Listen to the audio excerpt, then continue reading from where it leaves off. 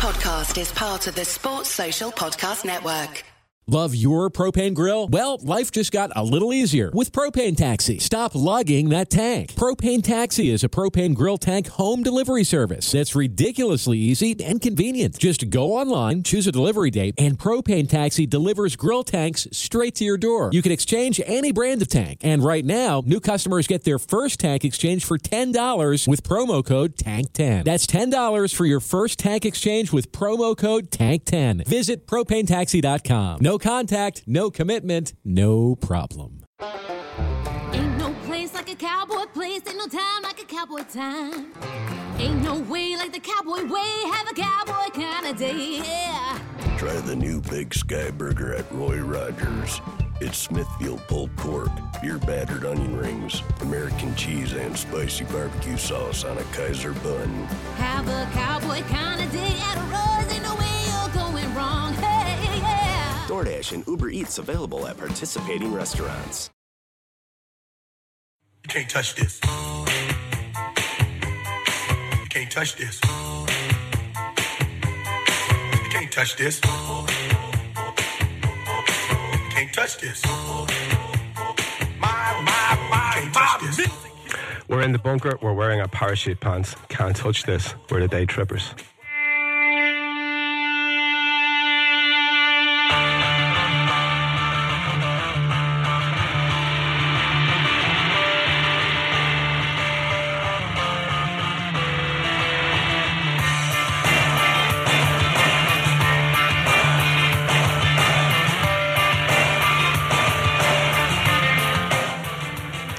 On the 33rd Day Trippers podcast, we have a full bunker and a debut for Charlie Maloney as we relive yesterday's unbearable tension at Carrow Road when Liverpool decided to take the captain way too literally and reproduced exactly the same kind of nervy win that they had achieved against Manchester City. Our preview of Chelsea will be later in the week. Let's stuck into your listeners' questions. Okay, in a very, very packed bunker, let's begin our review of Norwich City 2, Liverpool 3. It was another nervy win, another game spent in a bit of a state of heightened anxiety after looking to be home and dry. Is this second half Liverpool a worry in the matches to come? Well, yesterday even, for having the temerity to have a moan about Johnson and Lucas and Brendan's substitutions, I was told to just fucking enjoy it. So the open question to you people around the table is, are you enjoying it? Charlie Maloney? No. In a way, it's no. Why is that? Because my nerves are gone and they keep coming out in the face off and being boss and then going into the changing rooms and coming out and being weirdos, and I'm like, where's the lads gone who've just been on the pitch? Yeah. There's no substitution, so what's happened there? And now my heart's gone. It's not fair. Stop it, lads. Stop it. Okay, that's fair enough. Paul Brannan, how are you getting on? Yeah, I'm enjoying it, yeah. You're enjoying it? Yeah. Oh, yeah. It's better kind of worrying about this than it is about worrying about fucking Roy Hodgson or anything like that. So. Are you going to start getting... Perspective, lads. Are you going to start getting all Casey and philosophical about us now and start talking about the past and comparing it to the present? How did you manage? Tell me how... I told a lot of the players to fuck off while I was watching it. Yes, but you in did. general, like... Yes, you did. In general, I'm enjoying it. So tell me how you enjoyed the second half, mate, because I'm at a loss. Go on, explain that process. You got me there. I didn't enjoy it at all. Yeah, it was fucking frightening and stuff. But I am kind of overall enjoying it. But yeah, it's dicey stuff in the fucking second half. It is. Again. It is. Come into the mic there, Paul, because Phil keeps telling you. Fuck Phil. Come in, Paul. Please come into the microphone. that hand gesture is just... it depends what time of the night it is. 10 to 2, Steve O'Daly, story. How are you getting on? How are you enjoying this? Yeah, I am enjoying it actually, yeah. Even second half yesterday, I'm enjoying it. We're winning games. We're winning games, yes. We're 5 points clear. If you can't enjoy it now, when can you enjoy it? Because in the last 20 years, I've never seen us in this position. Very good point. You know what I mean? So, yeah there was 2 goals that we conceded, which I felt were both soft. There was probably 3 other chances, including Skirtle's, the shot that hit Skirtle's head and was nearly an OG. But other than that, I didn't think we were under that much pressure, especially since we were effectively playing with 10 men for the entirety of the game. We'll come to that. I know we will. Yeah. But yeah, you know what I mean? Other than that, yeah, I am enjoying it. I feel we should have had the game wrapped up, without putting ourselves in that position. I still think, even though there was a few players that weren't on their on their game yesterday, or as good as they could be. That we still looked for the majority of the game in control. And that, to me, we got out with the 3 points. I don't care how we win the next few matches. It's about getting out with a few points. Just get out with the points. Yeah, just get out with... You know what? We win the game next Sunday. I don't care if it's the nerviest match ever. I don't care if it's the worst game ever. We get 3 points from that game next Sunday. We're pretty much home and host. Yeah. Steve Brown, enjoyment secondary at this stage. We just want to keep winning. I'm just loving every minute of it. It's great fun, Great fun, Loving as much as Raheem Sterling with his flappy wings and everything. Brilliant. It is brilliant to watch. And the second half didn't cause you too much anxiety? It was a strange... I don't know what it was. I was sitting watching the match yesterday and I kind of thought to myself that before Mignolet decided to come and flap it across, it just didn't look like we conceded. It looked like one of those games where it was like, no matter what Norwich were going to do, they just weren't going to break us down. And then it was obviously a stupid mistake from Mignolet that cost us the goal. But I don't know what it is. Luck seems to be in at the minute, which happens with every league title winning side. You need that kind of luck, as Steve said, with the shot that hit Skirtle's head. If that was the other end as an Orange player, that flies into the bottom corner. But things just seem to be going right for us. It's just brilliant. I'm loving it. Phil, it's a bit of a worry, isn't it, to be relying on this kind of atmosphere, and people are talking about fate and all that kind of stuff. I'm not really into that. You? I was the one that said I was gloriously calm about everything that's going on. Yeah, I am gloriously calm until the 90 minutes when I'm sitting there watching the match. It's like I found myself gradually descending into a football as the game wore on yesterday, getting sort of rolled up into the fetal position the closer and closer to the 90 minutes game, and especially in that second half. And you're just waiting, you're 2-0 up and you're cruising, and then you give away a stupid one. You're going, fucking 2-1, poxy score. No, just see, get control, just regroup, fucking everything. Then we go 3-1. You say, yeah, happy days. This could be comfortable again. And then we just go again, and it's like I can't enjoy that nerviness, especially the last 10 minutes. Jesus, I was like a fucking... You're just sitting there and, eating fingers, eating the pillow, eating everything you can fucking find. To be fair, it wouldn't be unusual for you to eat the Do you not think that coming up against Norwich we shouldn't have had to do that? But see, we should have walked it, and we shouldn't be. I don't think the one thing we said about Norwich, and actually we said it in the pod last week, is that it was always going to be a tight one with Norwich, despite all the things that was going on. If you remember last year, we won 5-2 when we went there. We conceded 2 goals as well. They've drawn with City at home this year. They've beaten Spurs.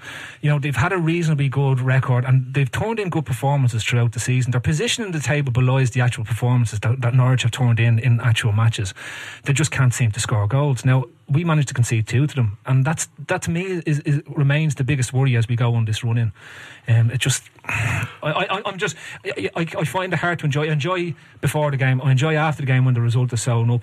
But when you're in the midst of the 90 minutes, it's very hard to actually enjoy that when it's so tight and everything is riding on what's going on. No, you can't. Look, enjoying the games, I think it's a misnomer. You enjoy the result, but look, let's keep you on there, and I will skip one of the items in the agenda. So you've talked about concession of goals. There's a lot of chat about Mignolet. He had another kind of a mixed game, I think. Maybe not convincing under the high ball. His punching again seemed a bit strange. I'd be interested to hear what you have to say about his punching. It seems unorthodox. He seems to use sometimes overhand punching or use the wrong hand. It looks unusual to me. The goal you can see, the one that he dropped yesterday, he goes with the wrong hand. Yeah, he obviously leads with a stronger hand because that's one he feels comfortable with.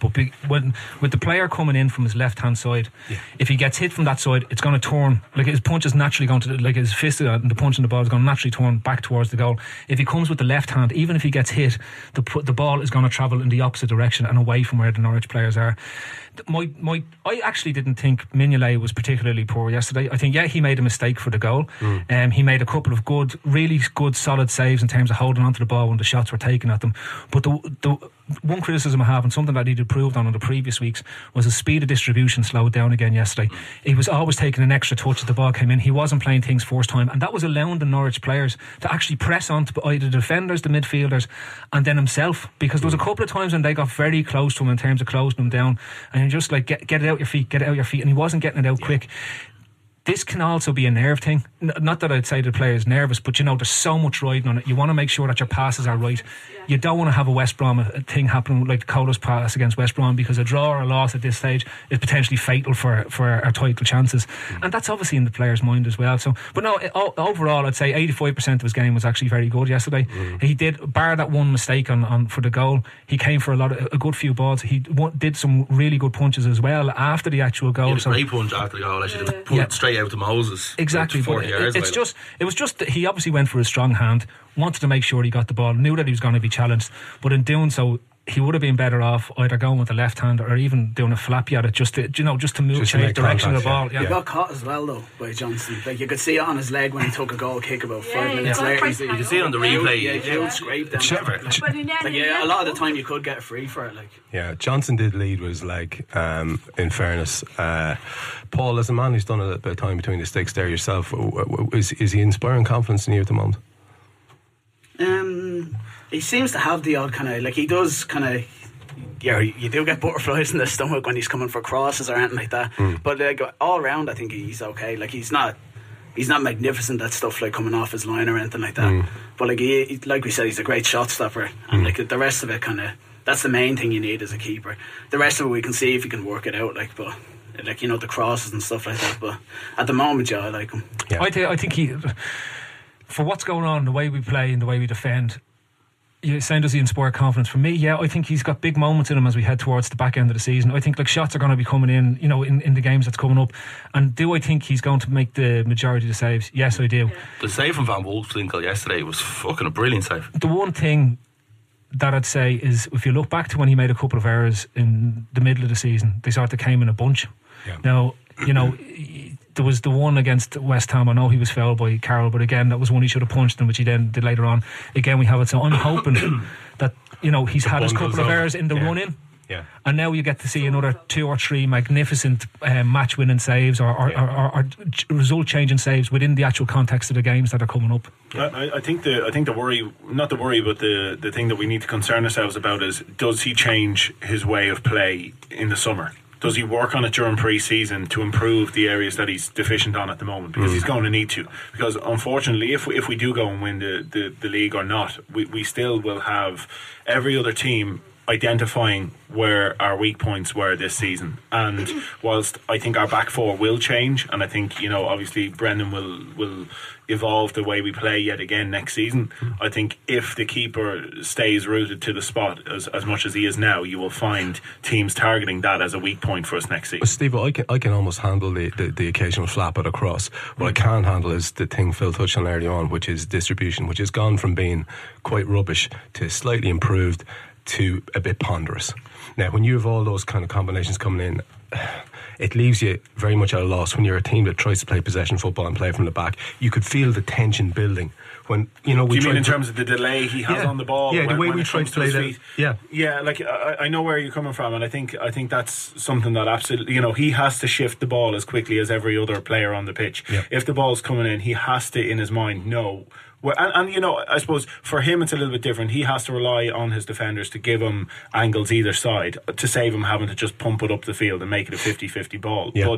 But I think they have been doing that. I've been watching them as soon as the ball comes back to him, Sacco or Agger and Skirtle are pulling wide and giving him those options, and yet he's still inviting the centre forward to get it within. It's that touch. That's what I'm talking about. It's that extra touch where the one thing that Reina was brilliant at when we talk about it is distribution on his feet. When the ball came back, he was such a good one-touch passer. He knew Agger was there. He knew Skirtle was there. What it was, Phil? The difference was though, Reina wasn't making the saves that Mignolet has been making. No, absolutely. I'm not getting into the Mignolet Reina. I'm just talking about how the issue is that his Reina's touch was a good enough touch that it pushed it 8 to 12 inches away from his foot. So his next touch wasn't to position it, and he was stepping in. He was stepping into the pass and making it straight away. Whereas Mignolet's first touch is to kill it dead at his foot. He then needs the next touch to step it out from him, and then the next touch is the pass. That's it. Like Reina tried playing central midfield in a few pre-season friendlies, I recall. Yeah. So he's obviously that kind of guy. Mignolet is an ex-outfield player.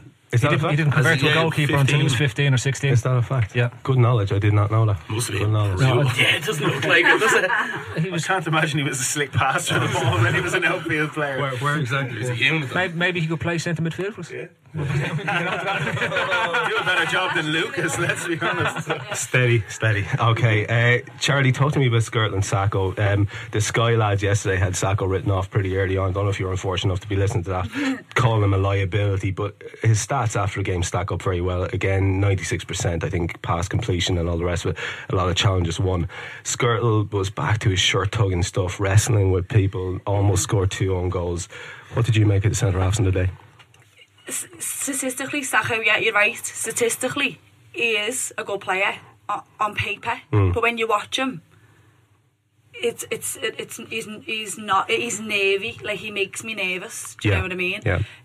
Skrtel, if it weren't for his head, then you know how many goals would have gone in. Do you know, like the thing that annoys me with Skrtel is that sometimes I wish he'd get the ball and clear it down the end of the pitch and not just head it out a couple of yards. Do you know, like, I want our defenders to get the ball and get rid of it and get down into, you know, the other end of the pitch and not just knocking it, you know, 20 yards out the box, because all you're doing is inviting them back in again. Sure. To me, that's how I felt when I was watching it, was that, you know, I was looking at it and going, clear the ball, get rid of it, and that's what I felt. But yeah, like you said, statistically, he's good, like, but his presence isn't felt. Yeah. That's how I think, anyway. So I heard someone saying it's because he's such a big guy, he's such a big unit, he looks a little bit ungainly on the ball, and yet his passing is wonderful. It is. To be fair, again, statistically, if you look down on paper, he is, like, his pass rates huge. Like, I don't know it off the top of my head. 95%. 95, easily, and I'd easily believe you. But he needs to make his presence felt. He needs to be there, and he needs Carragher to be roaring at him, you know, like, and telling him where to be. And I think that's what we're lacking. We're lacking leadership at the back. Yeah, to me. a shouty man. Well, not shouty. Yeah. Just a proper scouser. Proper scouser, yeah. Thought you might work that in. Steve, how did you think the two lads in the day? Were you confident in them, watching them throughout the game? I thought Skrtel was excellent yesterday. I really did. I thought he was absolutely excellent. Skrtel didn't put a foot wrong yesterday. He'd done everything that he wanted. He's starting to play more football at the back as well, where he's not just doing 50, 60 yard passes or attempting 50, 60 yard passes. You can actually see Skrtel's became our number one centre half over the course of the season. We all, at the start of the season, wanted Skrtel out. We thought he'd be the first one to go. But the way he's grown into that role, where he seems to be now the leader of the defence, because he's the number one. So it's either Ajer or Sacco that are coming into partnership him. So I think he enjoys the responsibility of it as well. Like, don't forget, like, Skrtel's an international captain as well. Like, he's the Slovakian captain. And yeah, so let's talk about leadership as a little bit. I'm not buying that. And Sacco as well. Sacco was the PSG captain at 18 years of age. Like, there's something there between the two of them. Them on the pitch? Do you see that leadership in the pitch? On Skrtel, yeah, I do. Skrtel, I've seen it, I've witnessed it, but not, like, it's not consistent. I think that's what I feel anyway. Looking at it from me yesterday, I think going back to what you said, because Sacco doesn't look as comfortable on the ball as other footballers, people jump on that he gets looks a bit nervy. It reminds him an awful lot of Jimmy Traore, to be honest with you. Like, that to me seems to be more the influence of what people are seeing in Sacco as opposed to what he's doing on the pitch. People aren't seeing what he's doing, they're thinking what he's doing. Yeah, and when an awful lot of the set pieces, it was him who was organising, coming back to where we've talked about what does Ajer bring to the pitch, it was him who was organising the defence. And the goals they score don't come centrally through us, right? It's a mistake, and then it was poor play by Sterling and Johnson in terms of allowing the cross to come in for their second goal. And I don't know, like, I'm looking at them saying, are our centre backs making errors? And I don't see it. I see at this moment in time, and we've seen Skrtel make errors through the season, I just don't see Sacco making these errors that will get people so nervy. He's been, like, to me, he's a rock of a centre half. He had one slip yesterday in the first half where he was dispossessed when they were trying to play. But again, that came from poor options in front of him, because he's on the ball, he's looking up to play the next pass and get himself into space. And there was an awful ball from Flanagan to him. Yeah, Flanagan. Because the ball from Flanagan was actually a nothing ball. He played it too far in front of Sacco and not hard enough to get to Gerrard. There's a couple of other things as well. We're expecting him to be a commanding, leading centre half, which is fine from a physical point of view, but the bloke's probably not fluent in English yet. You know what I mean? So it's, and I'm not being smart here, but he's probably not. It's very difficult when anybody here that's played football, even at any level, if you're under a bit of pressure, or if you're in the game, if you're engrossed in what's happening in the game, your ability to communicate isn't always as good as it would be if you're sitting there having a yap. Okay, and that's just because your mind's racing. You're trying to concentrate on where players are going. You're trying to make sure everybody's marking up, and you'll bark orders that don't even half make sense sometimes. You know what I mean? The funny thing is, the lads who you're talking to generally know what you're trying to say to them, and shit happens. That happens at every level of football. But if you're not fluent in a language that everybody else pretty much is, it's a lot more difficult to get your points across as distinguished as you want them to be. You also, everyone's fluent in football. Fluent in football is one thing, but if you want a fella to, if you want to say, watch that fella, he's making a run inside you, and you don't know how to say that in the language, you can do the hand movement, but if the player's 60 yards away from you and not looking, you can't shout fucking Jono, he's gone in behind you, if you don't know how to say that. And we've all seen how useless hand movements are in this bunker. Yes, they just don't get responded you also need to. There's a second thing, and I'm bringing in the fact that we raised this with how Sky wrote off Sacco. Yeah. Number one, Sky pay no attention to actual facts. They just like to make up random shit. And you also have to remember that Alan Smith's an absolute prick. You know what I mean? So his absolute Arsenal biased bollocks, and just because they've absolutely blown it this season, he has no interest in sort of looking at things rationally or with a subjective mind. He just wants to talk complete bollocks about other teams. I want to kill him. There is that element to it. He drives me in. Like, as soon as I turn on Sky and I hear him as the co-commentator, I immediately want to switch off. Yeah. I literally do not want to listen to anything he has to as say. opposed to Niall Quinn, which a lot of people think is actually you. Yeah. that show came out yesterday. I don't know. Listen, my wife sells cars. He's not a goalkeeper. But I've had Jim Beglin and Noel Quinn this year. It's not exactly a fucking star-studded lineup. Now you have to mention voices. it. Actually, I kind of hear it now. There you go. Yeah, but well, to be fair, he grew up about a collection of amazing voices to have. Jim fucking Beglin and Noel Quinn. Yeah, he grew up about 500 yards away from my house. So. Well, there you go. That'll explain it. Okay, well, let's move it sideways to the full backs now. Paul Brennan, Glenn Johnson. We have to address this, and we don't want to get into the usual bashing thing. I'm going. Well, we're going to. Look, he played like a brain donor on the day. Let's be honest. He was sloppy. He was slow. He was AWOL a lot of the time when he should have been places. Flano, I thought by comparison, he was fucking world class. But again, looked a little bit exposed, even though I thought he was wonderful on the ball. I don't think he gets half enough credit for his ability on the ball, that kid. But talk to me about Glenn and about how much his performance actually affected us. Now, do you want me to talk about Johnson, or do you want me to not put the boot in too hard on Johnson? Because they're two different fucking things, to be honest. You've got two options here. I won't go into the Glenn apocalypse or anything like that. I'm just going to let you. He was atrocious yesterday. Like, it's just everything that's bad about him, like his reactions, like how he dithers on the ball, gets himself and the team into trouble. I just think it was all there yesterday for everyone to see. And like you said, Flanagan was a lot better on the ball. I think he was involved in the first goal. He was. The build up, and he had a few of them where he cut inside and he looked like he was going to threaten like Norwich. He looks good cutting inside in the ball. He looks very composed. He's got potential. Yeah.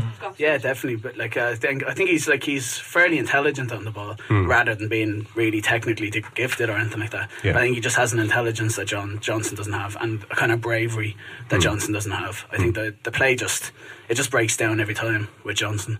I think you can let him run onto a ball if you can put him through, like, into space, then he's good. But if you give him the ball and try and get him involved in build up, like, you're just pissing into the wind, I think. But even his distribution, like the things you would take for granted from an international class fullback, in inverted commas, I mean, he was involved in giving away the ball for the first goal. He just looks stumbly. Doesn't look himself. He's not tuned in. He kicked a few straight out for a throw as well. Yeah. I don't think he's really suited to a passing team. Really. Jeez, I didn't think I'd ever do this, but to his credit, to his defence. Here we go. Right? Hello. Hello. He's not helped by having Lucas on that side. I know we're going to get to it, right? Here. But he's not helped by having Lucas primarily on that side with him. You're being very rude.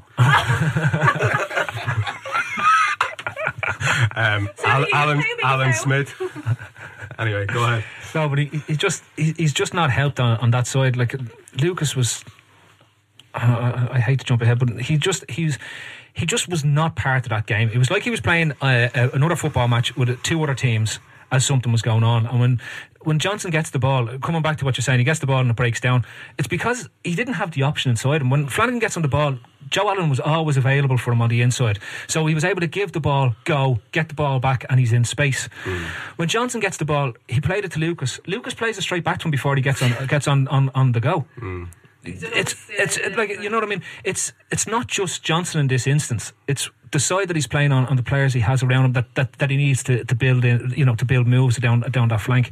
Yes, he wasn't good on the day, like himself, in terms of what he was doing. I'm not saying he was, but he's not helped by, like, it was basically the shit side of the team, to be honest with you. Yeah. That right back and the Lucas side was just, the 2 of them were just playing for fucking, I don't know, somebody else. I believe that's what we've said that before, that Lucas can't really turn since his injury. He doesn't get on the ball and turn the way he used to. So having him in front of Johnson meant that any time the ball went out to the right, it was just getting funneled back in. It got funneled back in by Lucas, or Johnson just fucking lost it, basically. Doesn't it show you, though? And by the way, Phil, I think that's what they call a segue, also known as fucking my agenda right up.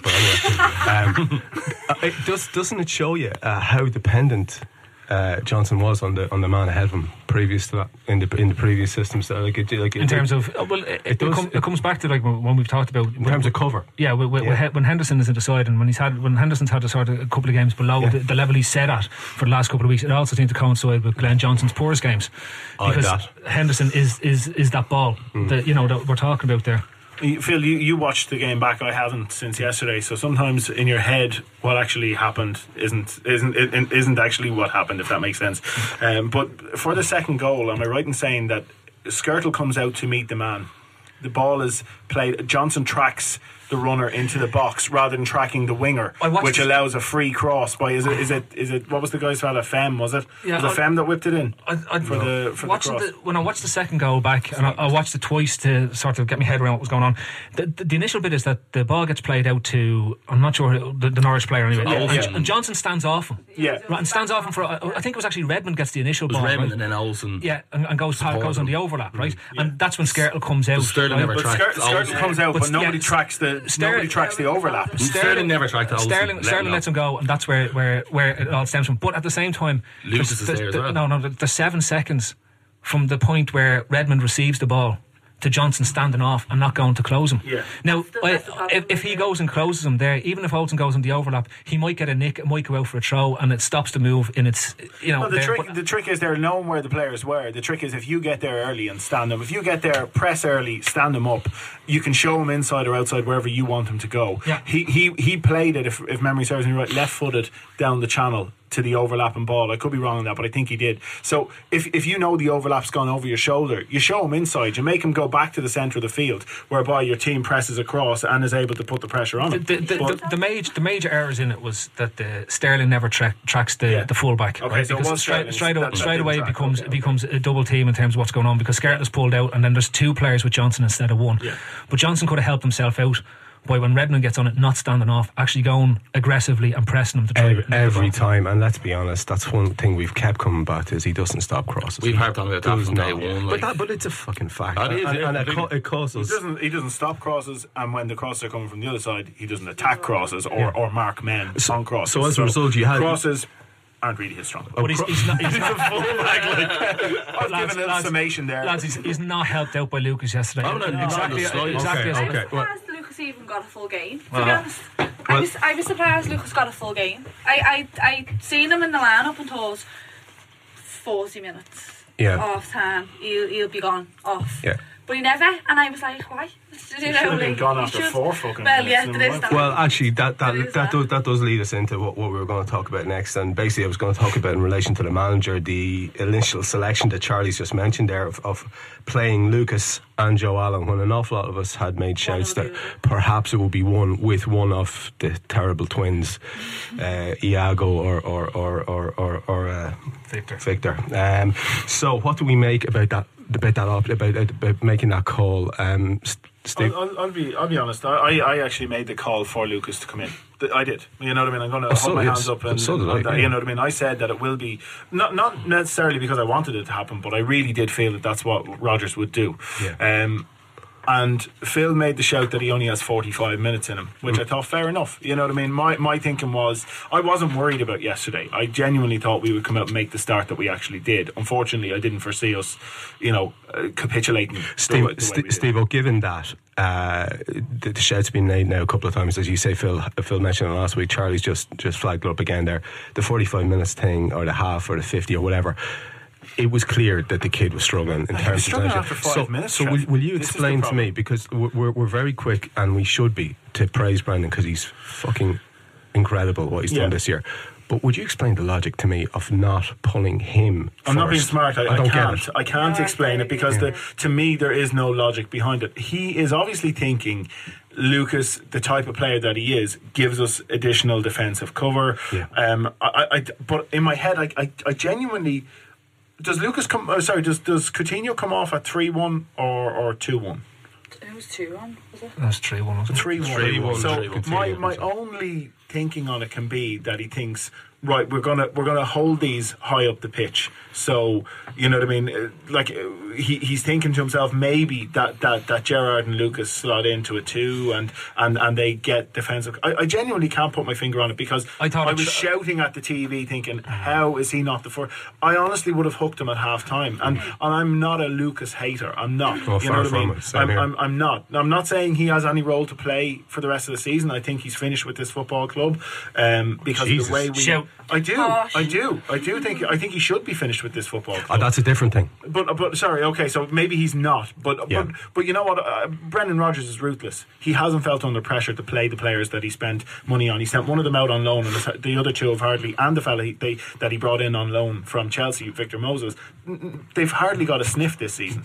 So it does show a ruthless. It does show a ruthless streak. So from my point of view, I would hope that he'll shift Lucas in the summer because he just has no role to play in what we do as a team now. There's nowhere I can see him fit into what we do as a team. He's slow on the ball. He doesn't have the ability to turn anymore. As I was saying yesterday, every pass that comes into him goes back to the person he's received it from because he doesn't have a turn. He's not even receiving a body with his body open. Or sorry, he's not even receiving a pass, should I say, with his body open.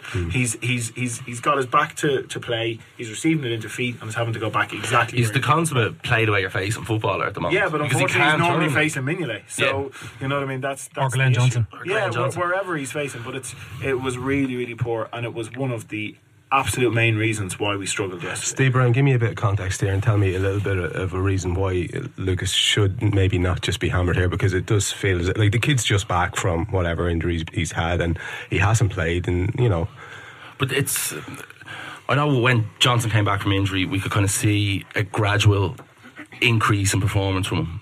He came back at the bottom point, and a couple of games he was getting better. I don't think Lucas can. I just don't see how he improves himself to the level that he was supposedly at before the knee injury. I think supposedly at is harsh. He was at he became the best centre midfielder in the world when he was out injured. When there was people going on about I think if you look at Lucas before he gets the injury in Chelsea, he was by far and away the best defensive central midfielder in the league in that season, right? He dominated the likes of Yaya Toure and all who was in form at that point. He looked like he'd stepped up another level. He was mobile, aggressive. He was never pacey. What he was he was very aware tactically of what was going on, and it's one of those things where you're saying, can he get back to it? I don't know.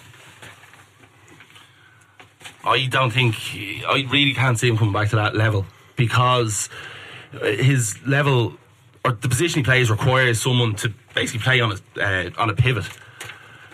he is the pivot of the team. If he plays in that role, like Gerrard has been doing. But he wasn't in the pivot role yesterday. No, he wasn't yesterday. But I just don't think he can get back to that level where he can play in that position.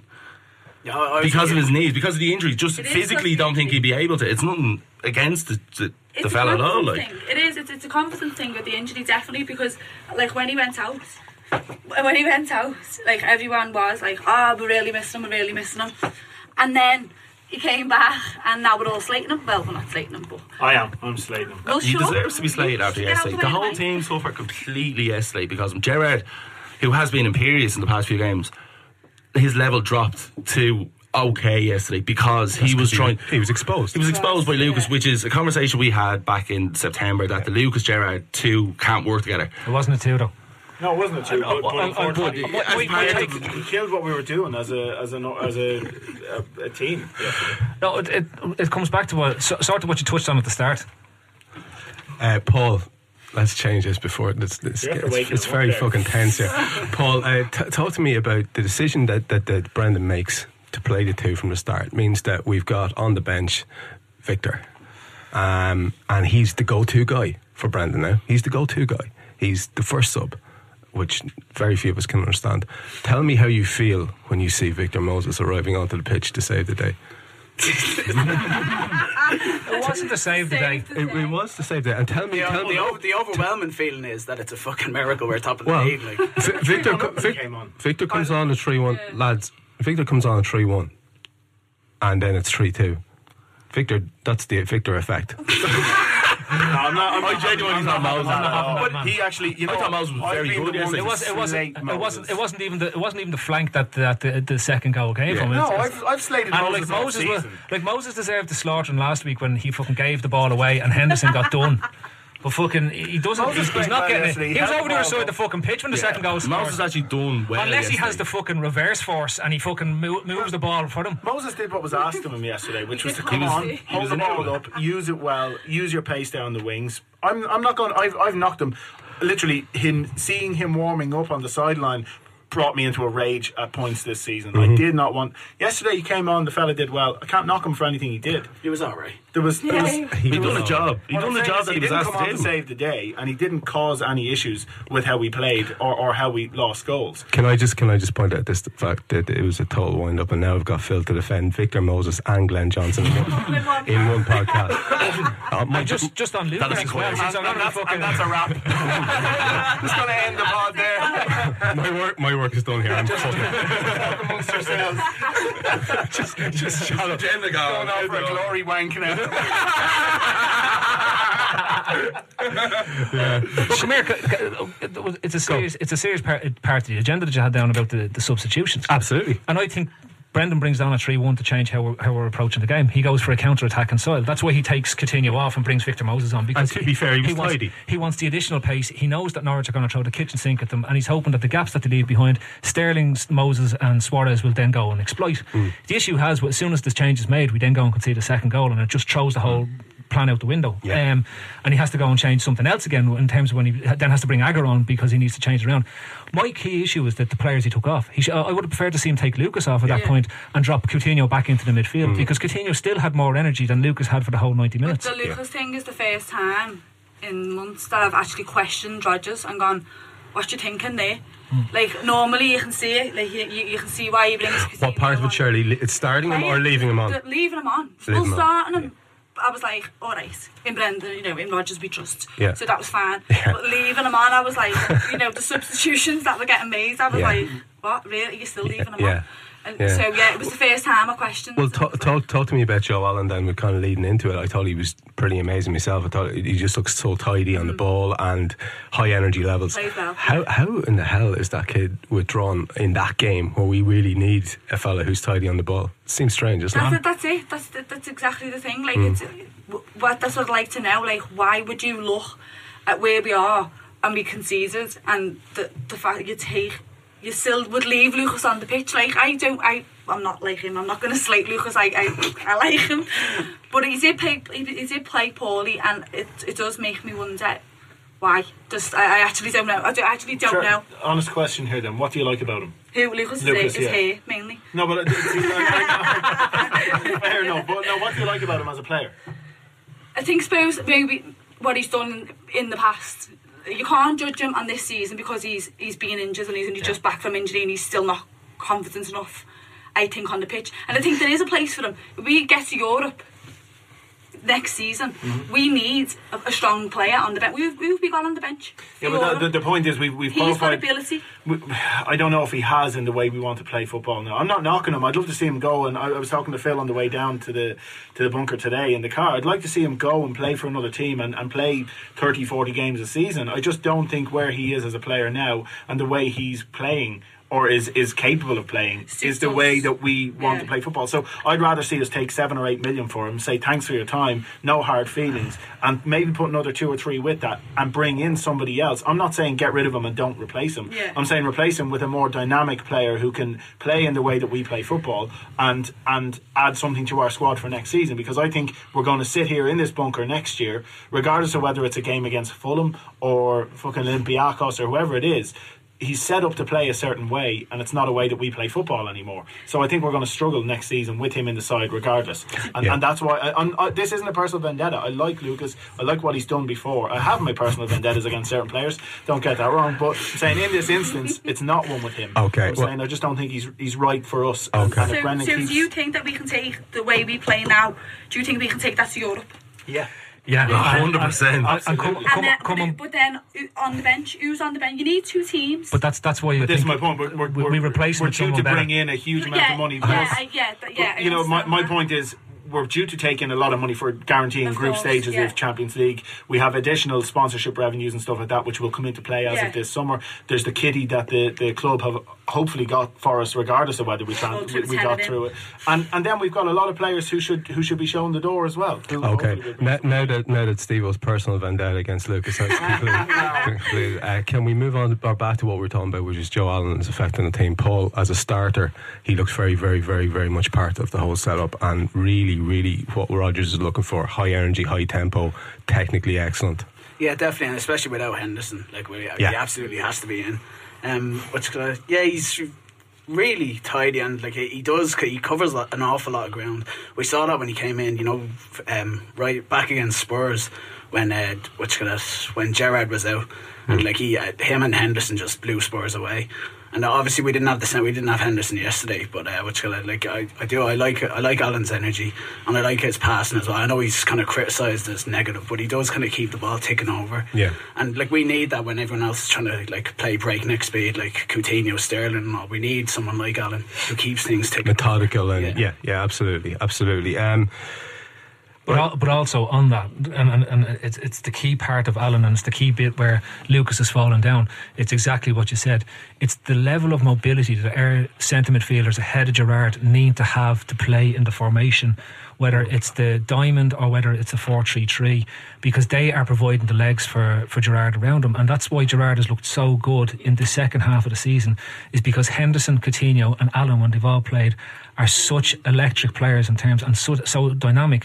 It's a valid question, and I can understand why Rodgers perhaps kept Lucas on the pitch, because he's thinking of a more senior player, a more experienced player, and the inevitable nerves that's going to come on as we get towards the end of the game. That's a very Brendan thing to do. That's why Johnson starts every game. It's like he's thinking to himself, right, these are my senior heads, these are the leaders that I have, and he's previously talked about Lucas being a leader for him. And remember when he was out injured, he was sending him out to scout teams and look at how other teams were playing and keeping him very much involved in what was going on. But that's what I suppose really frustrated the hell out of me in terms of the performance that he does then put in when Allen is taken out and when Coutinho was taken out, is that he gave away so many silly frees and created so much pressure on us, as opposed there's that vine that's going around, the one that he gives away in the last couple of minutes when Sterling was winning the battle to win the ball back and your man was going nowhere, and he comes through in the back, and you just wonder, Steve, I think there's a point here about what you said in terms of we've seen Johnson levels go up as he got more and more games, but Johnson was given starts and he was given 90 minutes to get up. Lucas had got 45 minutes against West Ham. He's gotten a run of 20 minutes here, and he comes in and plays a full 90 here, and that's what's made me surprised about the substitutions, is that if you're looking at either Coutinho or Allen, who've played more time than Lucas has since his injury, you'd imagine that they would have more minutes in their belt. Maybe Brendan had, as you said, he was 3-1, he's thinking, right, I'll actually take Lucas with more seniority, drop him back in, hold the line, and then we'll use Gerrard's passing to break and use Moses' pace, use Sterling's pace and Suarez's ability. I don't need a 10, I don't need the high pressing game at that point, because we'll use the space that opens up for us. But unfortunately, Lucas, because he's that bit off the pace, he gives away the stupid phrase, brings pressure on us, and creates this debate around it that we're looking at, saying, why do you take Allen out? Why do you take Coutinho out when they've been performing so well? Also, by taking Allen and Coutinho out, they don't have as much game time under their belt in terms of going to Chelsea. So, you know, there's the freshness levels and having more minutes and hopefully more energy when it comes to the closing stages of next week's game. I don't want to. I was frustrated as hell watching Lucas back and watching it the second time. I was there going, Jesus Christ, for the various reasons that we talked. But there is an element that the guy has very few minutes under his belt since Christmas. But I do think Steve's point is very valid in terms of next season and where we need to go to and the type of football that we're playing, and something that Brendan himself has spoke about recently over the weekend, that he hasn't been looking to Spain for his direction. It's something that we mentioned a few weeks back. He's been looking at Dortmund style. You're creaming yourself over this. Yeah, I'm fucking. Do you know what? When I saw it, I was just there going, "Oh, glory bank," and it was just there going, you know. Looking at the team this season, it has become so like that type of team. The way Munich has played, even under Guardiola, with that more direct ability, you know, retain possession but kill teams with fast, incisive passing that goes on, and the same with Dortmund. And that's why I think that Lucas himself will struggle if his mobility can't come back up to the level he was before he got the knee injury. I can't see him being able to hold down even a squad place in the side, and I think a more mobile and dynamic player. But do you not think there's a place for him then, when, like, obviously next season Gerrard's going to have to be rested a lot more? Like, I don't mind Lucas going in for Gerrard, it's when he goes in with Gerrard. Yeah, but I think in that instant, Paul, I'd be hoping that we've signed somebody who can offer more to the squad, that isn't just a direct replacement for Gerrard. The rumours with Mavia, for example, right? The guy can play higher up in the way Joe Allen can fit into that pivot role. Mavia can play like very much specialised as a defensive midfielder, but he can also play as a dynamic centre midfielder as well, ahead of Gerrard. So you don't want. I wouldn't like to see just buying a pigeonhole player where it's only if Gerrard is rested or needs time out. You want someone who can add to the squad when we pick up suspensions and injuries, which we will more so when we've got another 20 odd games to add in, to factor in. On squad, you wouldn't want to sell him, like who, Lucas? I think we can upgrade him. I just don't see him getting the level of, and I think I've seen so much now since the injuries happened. I don't think he can turn effectively as the way he used to. He doesn't, and he seems to have lost another half year. I just don't think physically he's capable. I'm not. And that's not hitting. That's not his fault. No, it's not his fault. Look, I love to see the way the guy blossomed after the initial, like the level of abuse that he got, and the whole lot as it went on, right? And it was phenomenal to see him turn that around and become a mainstay of the team and become a player that the fans really want and loved and wanted to come back.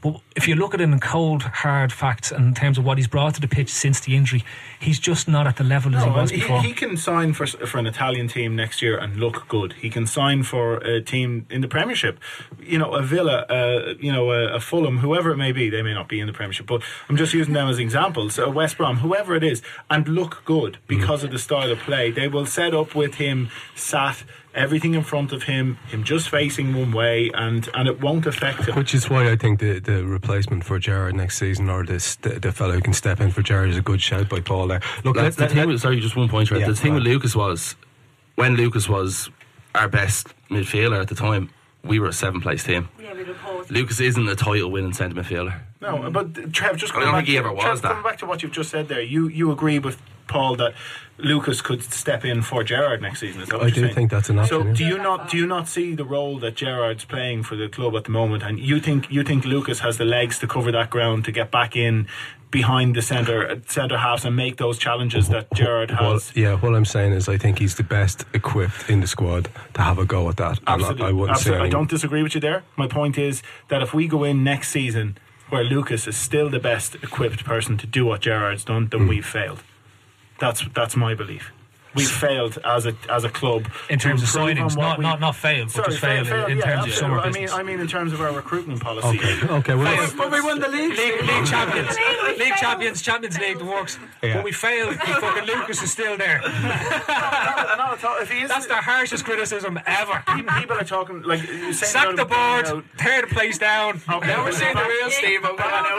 Ruthless fucking blue shite bastard who's in fucking. I'm actually being serious here for a minute. And what I'm saying is, if our idea is that he should be involved in somehow, The bloke's still worth 7, 8, 9 million quid. Take the fucking money. You know what I mean? Like, You've convinced me. I've lost a little bit of. You have convinced me. We're at a point now whereby we need to be ruthless. If you go and you are league champions, you need to upgrade on that squad. Okay, listen. Moving away from the macro and capitalism. I'm just going to bring it back to Lucas again. As you were saying, and this isn't about Lucas. It's what's this about? It's about upgrading on all our players. Any fucking way. So Lucas, Paul, fucking don't mention him. And talk to me about talk to me about Raheem Sterling. Brendan reckons he's the best young player in Europe. Brendan likes a big statement like that. He does have remarkable balance on the ball, poise. He's lovely to watch now. He looks like a far more mature player than his years would tell you he is. Is he going to be the man who's going to drive this title push over the line, do you think? Sorry. Yeah, like Brendan likes a big statement. I do too. I think the moment Henderson got sent off, he became our most important player this season. Because like going into a game, the two biggest questions Rogers asks himself is.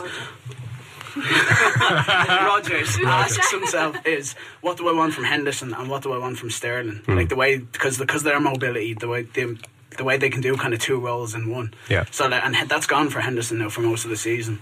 So I think like Sterling going into this Chelsea match, it's huge. Like what do we do with him? How do we kind of nullify Chelsea with him and get at them as well? Yeah. Because that's the ability he has. Like he's brilliant off the ball, with the ball, his intelligence, his mobility. Like he's like his second goal, like a lucky deflection obviously for the finish, but like once he got the ball, he intercepted the ball in his own half, and like the Norwich players were just an irrelevance. Like he just carried it where he wanted it. He just carried it straight into their box. They couldn't touch him. Like it's just unbelievable to watch. It's brilliant. It really is. Charlie, you can really trust this kid now coming forward the ball. Yeah, it's grown in whatever. I think Brendan's took him under his wing and he's been a bit like a father figure to them. And he's kind of gone, look, you've got a place on this team, you're a good player, and he's got great ability. I mean, in the game there last week when he scored that goal right in front of the keeper, I thought he was going to fluff it up, to be honest with you, but he never. And every game he plays, I wasn't worried about losing Sturridge because I knew we had Sterling, and I knew he was quick, and I knew he was quick on the ball. Don't mind it. They're like kids. I know, yeah. Go ahead. And in 4 or 5 years he's going to be a legend, a club legend without a shadow of a doubt. You reckon you can see it building like that? Yeah, definitely. Yeah. Steve, talk to you're very pally with. You're very pally with your mate Bren. Yeah. So what's Bren's thinking when he's coming out with a statement like that? Is there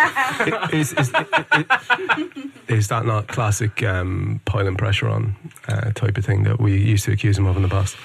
No, because how many others are there that are?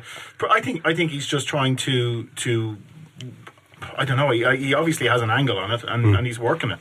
I think it's, you know what I mean. Like, and it is working well. Like, I don't think there are many young players of 18 or 19 years of age who are at the consistent levels of Sterling over the last 2 or 3 months. Yeah. But maybe I haven't seen a lot of the Bundesliga, but I can only imagine someone like Royce or someone like that, who I don't even know how old he is.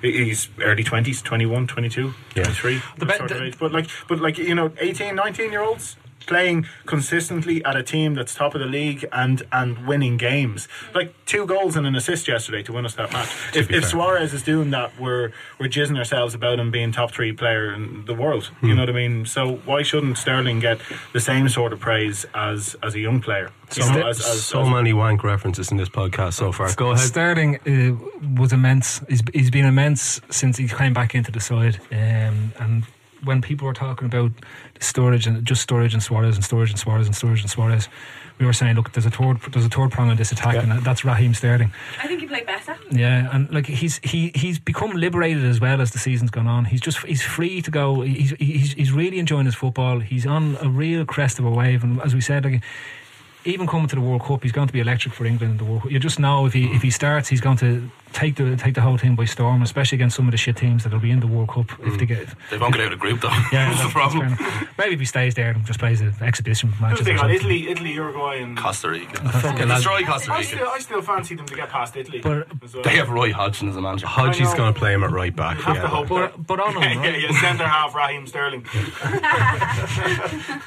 He's strong enough. Yeah, he could do a job. I tell you what, he won some balls in the air yesterday, and I was looking, going, he's 5'4" or something. How the fuck? If you're centre half and he's out jumping you should just go in the fucking bin. He was doing the same against Fellaini in Old Trafford as well. If we're comparing him to young players, yeah, but Fellaini's only 5'6". It's his hair that's another foot and a half. Steve, if we're comparing him to young players around Europe and saying he's the best young player in Europe, it's very hard to pick out one at this moment of time that's having as big an impact on a team as this guy has, and has a team in the position that they are.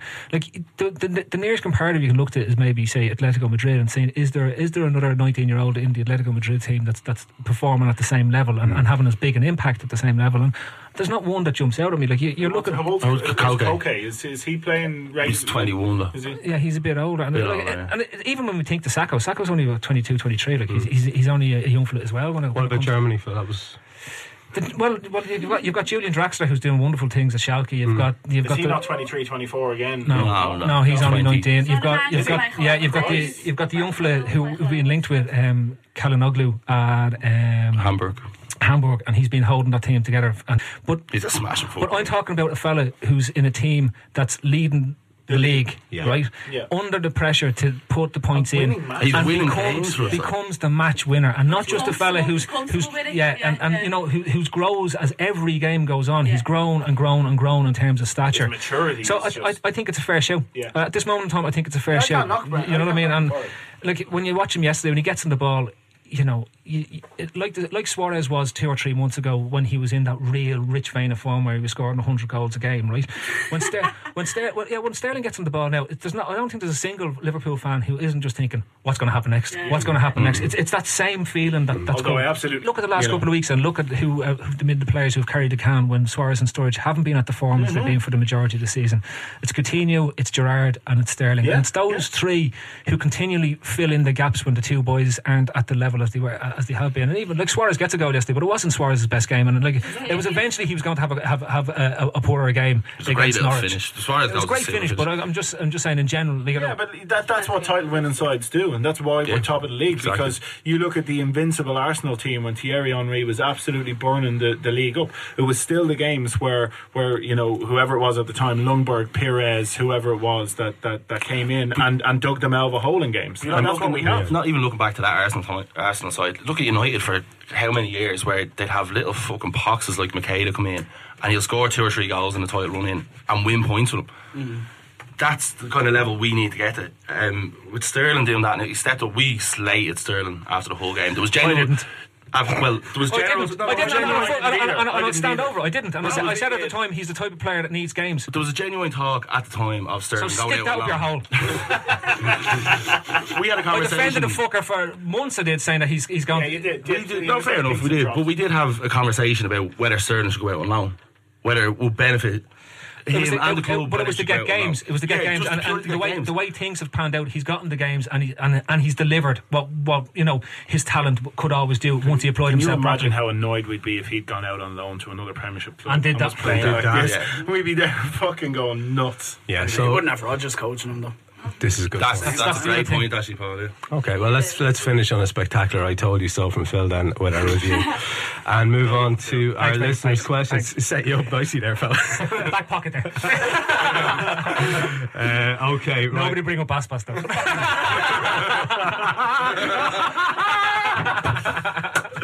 Oh, brilliant. Okay, right, let's go on to our listeners' questions. Right, first one's from Cy Furniville.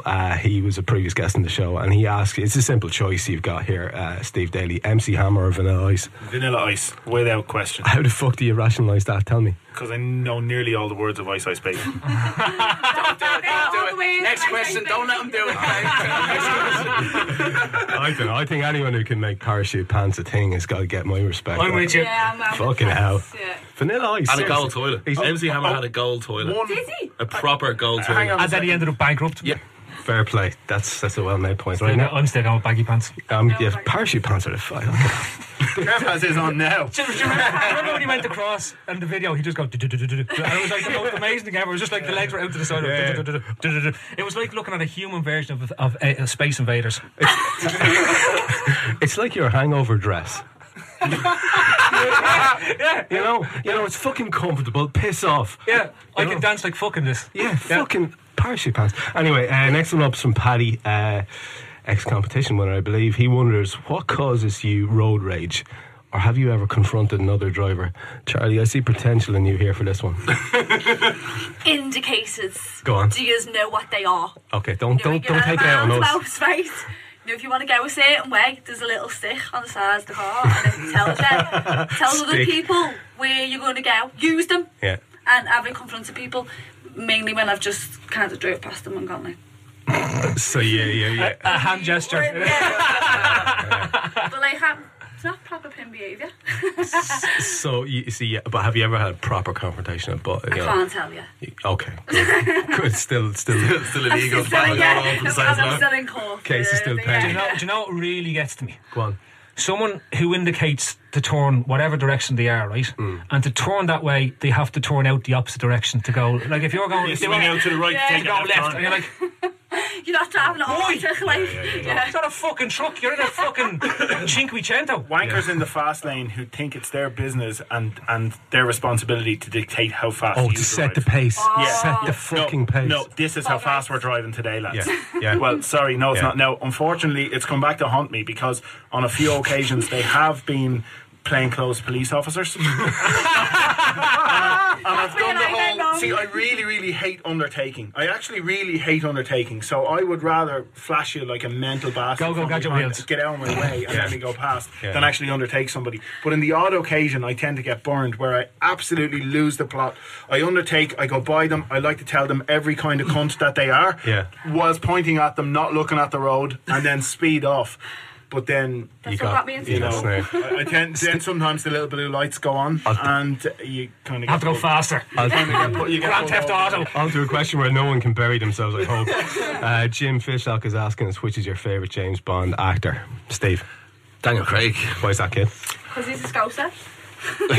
That as well. But no, I read a lot of James Bond books and massive James Bond fan, and I just think that the original Ian Fleming James Bond, Daniel Craig plays better than anyone. You reckon he embodies the character? Any other sheds?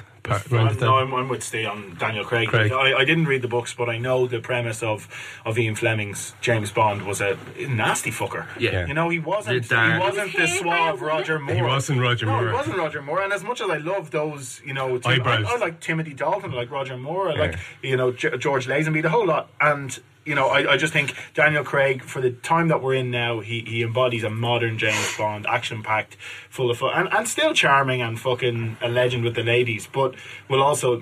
You sound like you're quite taken with him. I've loved him since Layer Cake. Layer Cake is fucking amazing. What a movie, and ever since then... Roger Moore. Roger Moore, what a legend. Stuart Downing, the cheesy cunt over there. What a legend.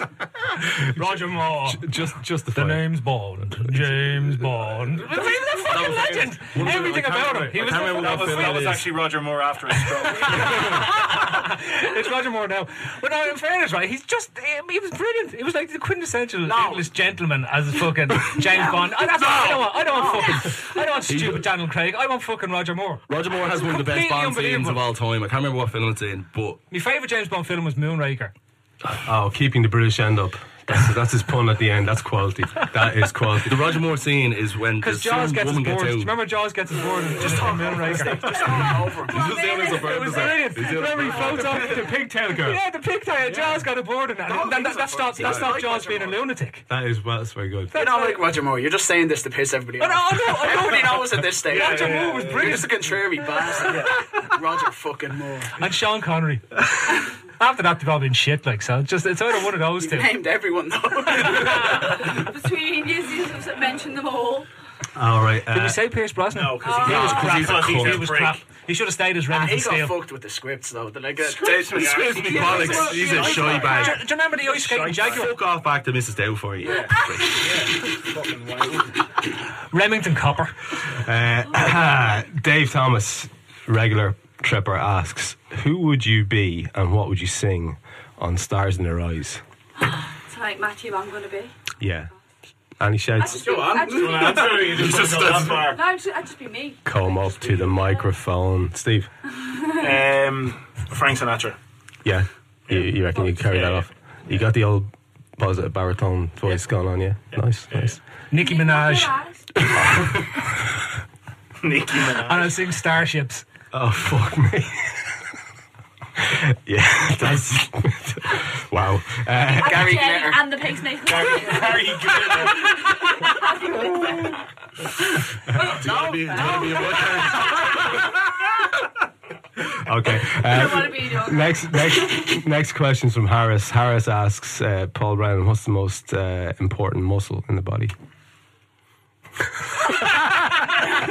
Your tongue. Yeah. Oh, yeah. Yeah, I It know is. that, yeah. That's good. Is it I thought anatomically speaking a muscle? I Yes. Yes. It's the strongest muscle in the body as well. is that not your arse muscle? What, your sphincter? No. No, that's not a muscle. Your gluteus I don't know anything about bodies. Gluteus maximus. It's not the strongest one. Or Oh, your it's, heart. it's the biggest one. Yeah, it's probably yours. Your heart is the strongest one. There's so much more we can tongue. What? I missed that. It depends on what song you're singing. Man, lipstick brings all the publicity. It's milkshake. Whatever. It's my lipstick.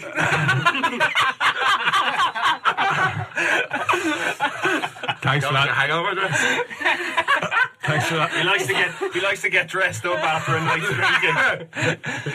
Run himself a bath. Okay, before Nikki Before the gig is Nicky over the before Nikki buries herself anymore here, Steve Daly, would you give us a shout on this one? Yeah.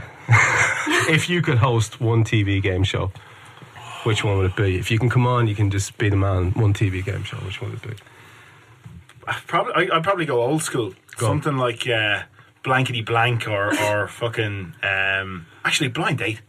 Blind Date. Yeah. You and take Cilla over Black, from Cilla. yeah. Take over from Cilla because every time there's two birds that didn't get the date. You know what I'm saying?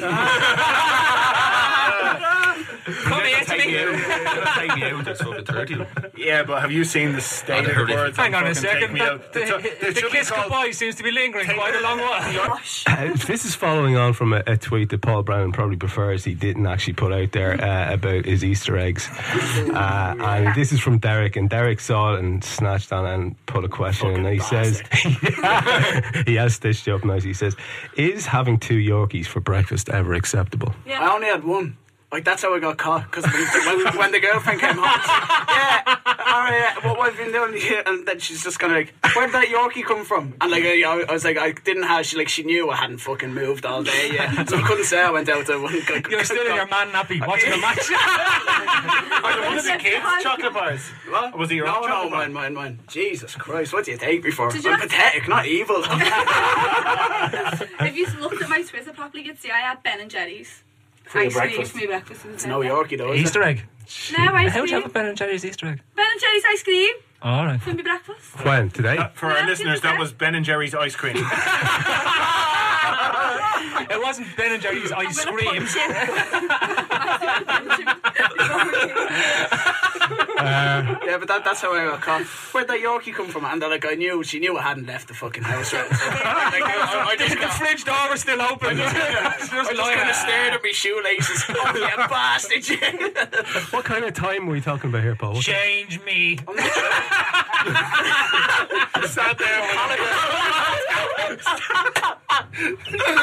Sat there with a bag of fucking baby wipes and a tub of pseudo cream, going, "Thank God you're home. I really couldn't handle this on my own." Just couldn't get that back bit. Also, football spreads the cheeks. You give it a one. And on that note, we will fucking finish it. Okay, finally then some admin. Don't forget Neil Poole's We Are Liverpool fanzine, which will be on sale outside the ground for the Chelsea game and on match days after that. It's available from weareliverpoolfanzine.com. There's amazing content there, some great writers, and also myself and Phil. It's only £1.50, so get on it. Also, get on to lfcdaytrippers.com for the finest of content, and all our latest podcasts are on there as well. Some controversial news stories that you can have a look at as well. The 5 times competition is still running. Check out our timeline for details on that. And finally, a Day Trippers tonight were Charlie Maloney, Paul Brennan, Stephen Brown, Steve Daly, Phil Casey, and myself, Trev Downey. Do you when you were shaving? Work it in because you can't. When you were shaving, you put it you go right the way around. So make sure you get it in properly. What's happening? Like a big puffy cloud head. He's dressing as Santa Claus. Could you imagine? What's happening here? He's like shaving foam. Yeah, like an upside down Santa.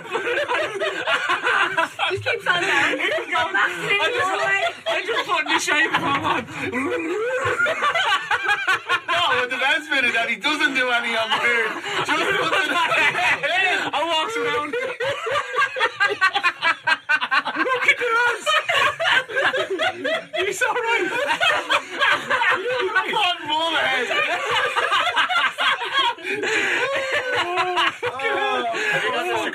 Broke the lederhosen and fucking put a fucking shaving foam. This podcast is brought to you by Progressive. Are you thinking more about how to tighten up your budget these days? Drivers who save by switching to Progressive save over $700 on average, and customers can qualify for an average of 6 discounts when they sign up. A little off your rate each month goes a long way. Get a quote today at Progressive.com. Progressive Casualty Insurance Company and Affiliates. National annual average insurance savings by new customers surveyed in 2020. Potential savings will vary. Discounts vary and are not available in all states and situations. 2 days only, this Friday and Saturday. Earn a 25-cent Hy-Vee Fuel Saver discount for every $50 you spend. The more you spend, the more you save. Spend $100 and get 50 cents off per gallon of gas. $150 get you 75 cents off per gallon. And spend $200 and save $1 per gallon of gas. Get a 25-cent fuel saver for every $50 you spend this Friday and Saturday. Only at Hy-Vee. Sports Social Podcast Network.